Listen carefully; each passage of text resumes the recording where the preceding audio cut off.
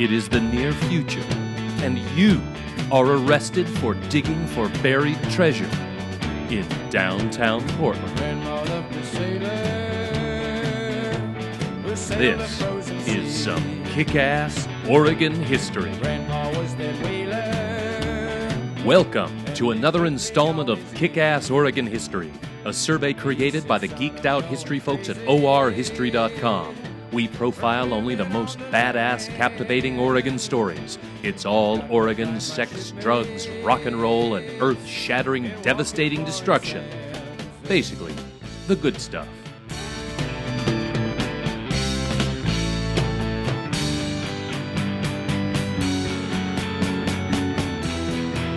On today's episode, we'll be talking about some of the famous treasure legends in the Beaver State, including some that you may pass every day. The history of the Pacific Northwest is one of abundance of natural resources, ripe and ready for the taking by any man or woman unafraid of toil and sweat. You can look back to the Chinook Indians who harvested salmon and furs, the Hudson's Bay Company who did much of the same, and great fortunes were made from the exploitation of these natural resources. When American settlers next came to the region, with its rich black soil and free land, an agricultural existence could be eked out and a family could be supported, a virtual treasure for those who became wage slaves in the industrial Northeast, then moved to the Northwest. Later, loggers and fishermen, miners and laborers came to make a decent living from the riches of the lands. These were tangible labor being conducted, but it was transactional, and real, cold, hard cash could be earned in the process. And then, dear ass-kicker, there was the lure of easy money.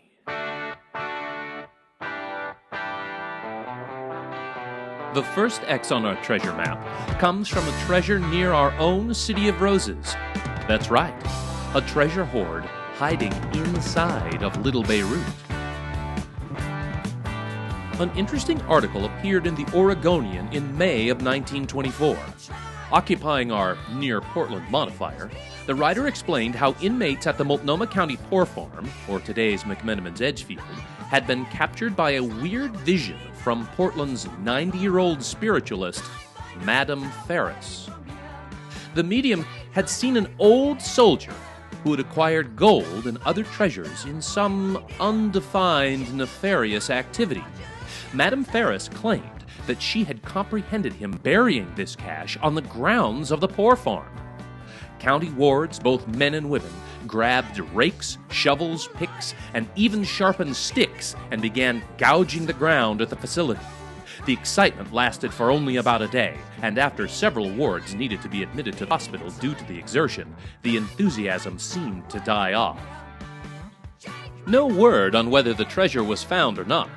So the next time you're out at the Edgefield, enjoying a cold Rubinator, perhaps you too might want to do a little poking around.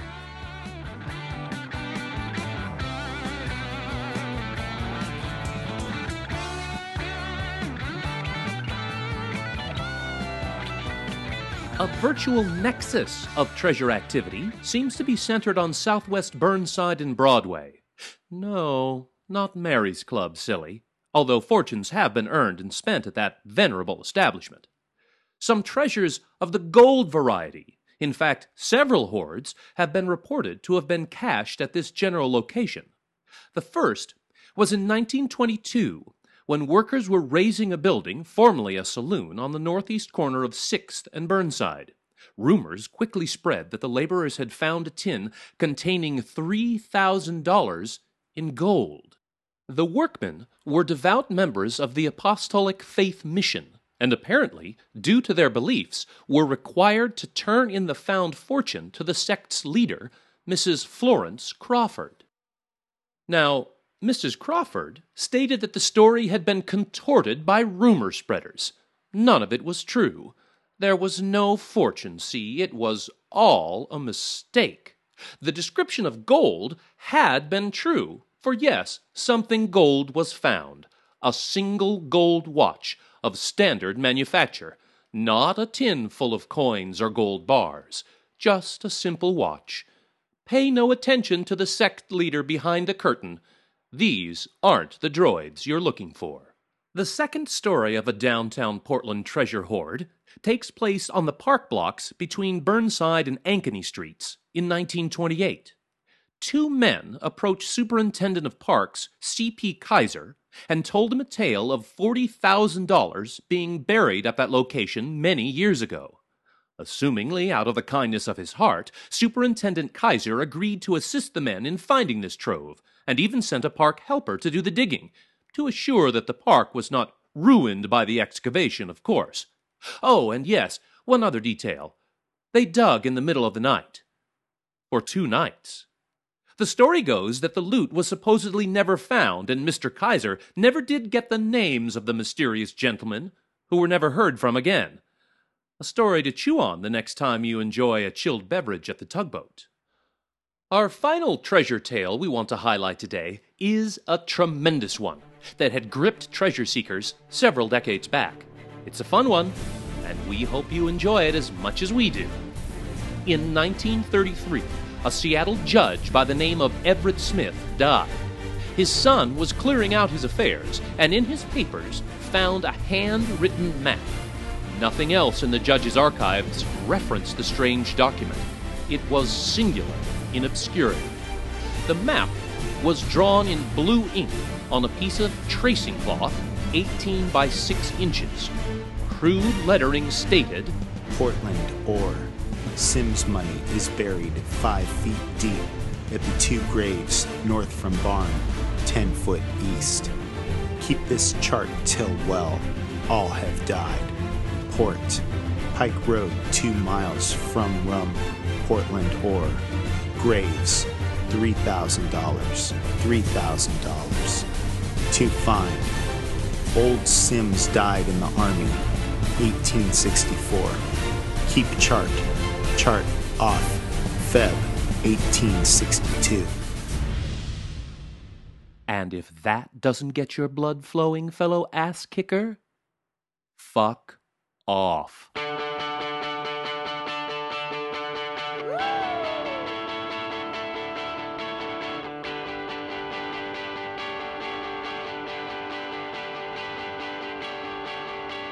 The chart featured a drawing of a settlement akin to Portland, with 11 buildings, the hills in the background, and maybe a small lake or pond. 2 of the buildings have something like spires, and the leftmost of the spired buildings has a blue line stretching from it to the right and up, all the way across the chart. Along this line, the geographer, if we may use the term loosely, wrote Pike Road 2 miles from Portland ore, near the middle of the chart. Just above the line is a sketch of a house. A little past the house, just below the line, is a barn. And a wee bit past the barn are 2 parallel lines with the word graves. The geographer then chose to write in yellow, Feb 14, 1862, house, barn, big stump, orchard. We'll post a supposed copy of the map on our website, orhistory.com, but user beware, there are so many contradictions and seemingly half-truths to this tale that we are unable and unwilling to vouch for the authenticity of this curious document. Everyone's got a guy idolize me. I hate the way you talk your Japanese game. Now, before you start grabbing picks and shovels like the folks at the Poor Farm and start digging up random graves across the city, let us discuss the case a moment. Difficult to tell in an audio recording, but the Sims name was spelled 2 different ways on the chart, S-I-M-S and S-I-M-E-S. Second, there is no Pike Road in Portland.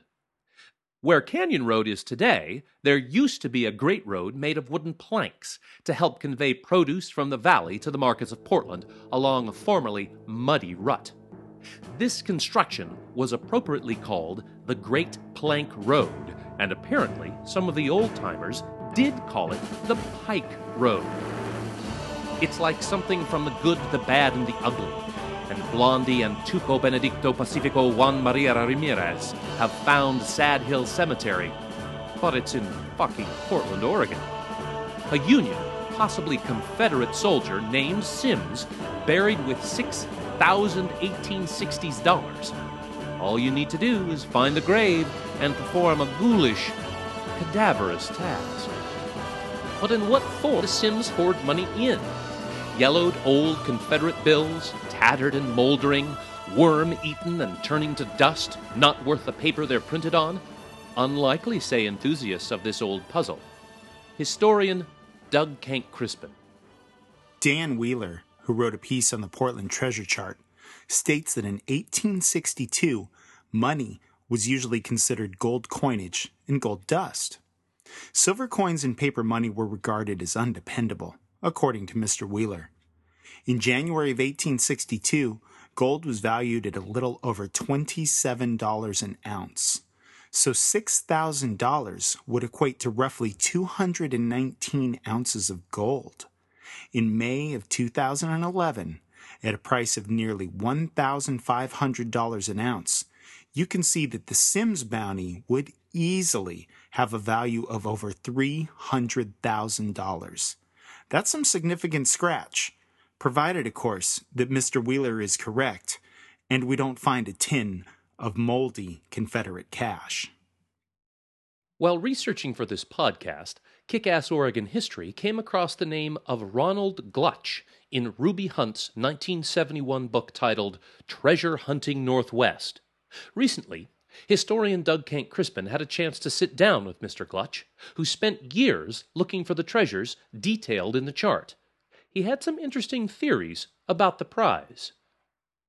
Ronald, can you tell us just what you know about the chart? Well, basically just what's listed in, Ruby Holt's Mines and Treasures of the Pacific Northwest and then the sequel book. But a lot of research, a lot of people have been looking into it. It's contradictory in many cases unless you know that the Plank Road that's not a name, that's a thing. That it's the Great Plank Road and it's made of planks. And then the other thing is that you know what's going on at the time this chart was made was the start of the Civil War, and the federal troops were occupying Portland because Portland tried to go with the South. And who buried the treasure in your estimation, your research, and what was the treasure itself? Well, as far as we know, the only name related to it is Sims or Symes, and I believe there's another one who died in the Civil War, but I think both of them died in the Civil War. And they probably buried it, trying to get it, keep it away from the federal troops before they fled the country. And you've spent quite a bit of time looking for the treasure. Oh yes, yeah. Follow the map, or where we judge the map should start, which is roughly down around 3rd Street. And there used to be a marker up in the park blocks that showed supposedly where the Plank Road started, but I don't know if it's still there or not. I think it is, yeah. But from there, we marked it off several different ways, and we always ended up just beyond the entrance to the Portland Zoo. Up on top would be just about the right space, and there was an old farm in there even when I was a child down in that valley down in there. But when they built the new highway, they pushed tons and tons of gravel and scree over everything. So I'm sure if it's still there, it's buried under about 20 feet of fill. Can you tell me a little bit, kind of what type of a person looks for treasure? Is it somebody that is interested in history? Is it somebody that likes a good mystery? Give me a little sense of the mindset of someone who likes to look for treasure. Well, I'd say all of the above, and also someone who's on a quest. A goal that you may not find it, but the process of looking for it is the important thing, not the finding.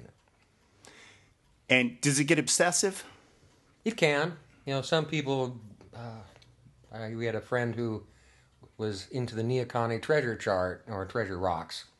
And he got so obsessive with it, he lost his family, lost his job, ended up living in a lean-to down there on the mountain looking for the treasure.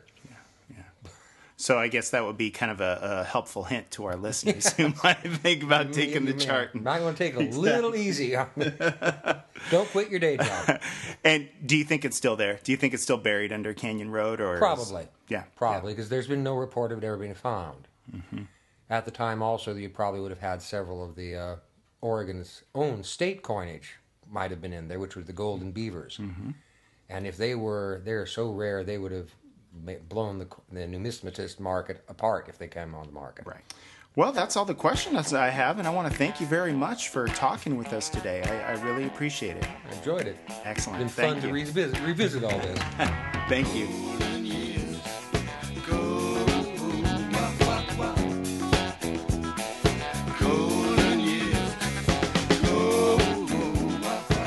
So what do you say, dear ass kicker?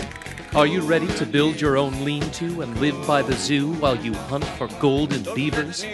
Or pick up a shovel and head over to the park boss. You can always stop by Mary's Club for a drink. I hear they have golden beavers there, too. Thank you for listening, and be on the lookout for future podcasts by our crew. We hope that you agreed that this episode featured some kick-ass Oregon history. Today's podcast on the real treasures of Oregon was brought to you by Oregon History, written by Doug Kent Crispin and Andy Lindberg. Citations are available on request. You can check out our website at orhistory.com or follow us on Twitter at Oregon_history. The email address is OregonHistorian@gmail.com.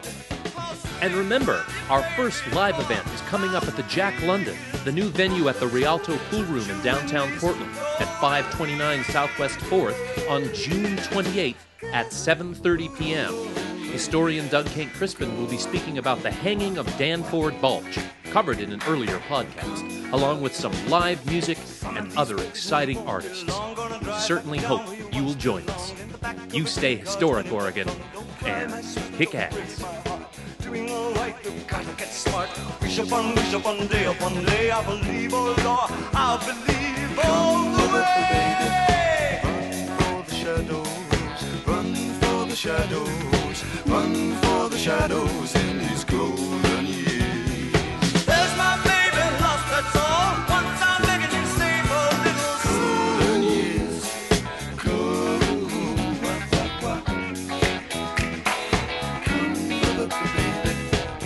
Don't let me hear you say life's taking you nowhere. Angel, come up, baby. Run for the shadows, run for the shadows, run for the shadows in these golden years. I'll stick with you, baby, for 1,000 years. Nothing's gonna touch you in these golden years. Golden years, yes. Golden years, golden years,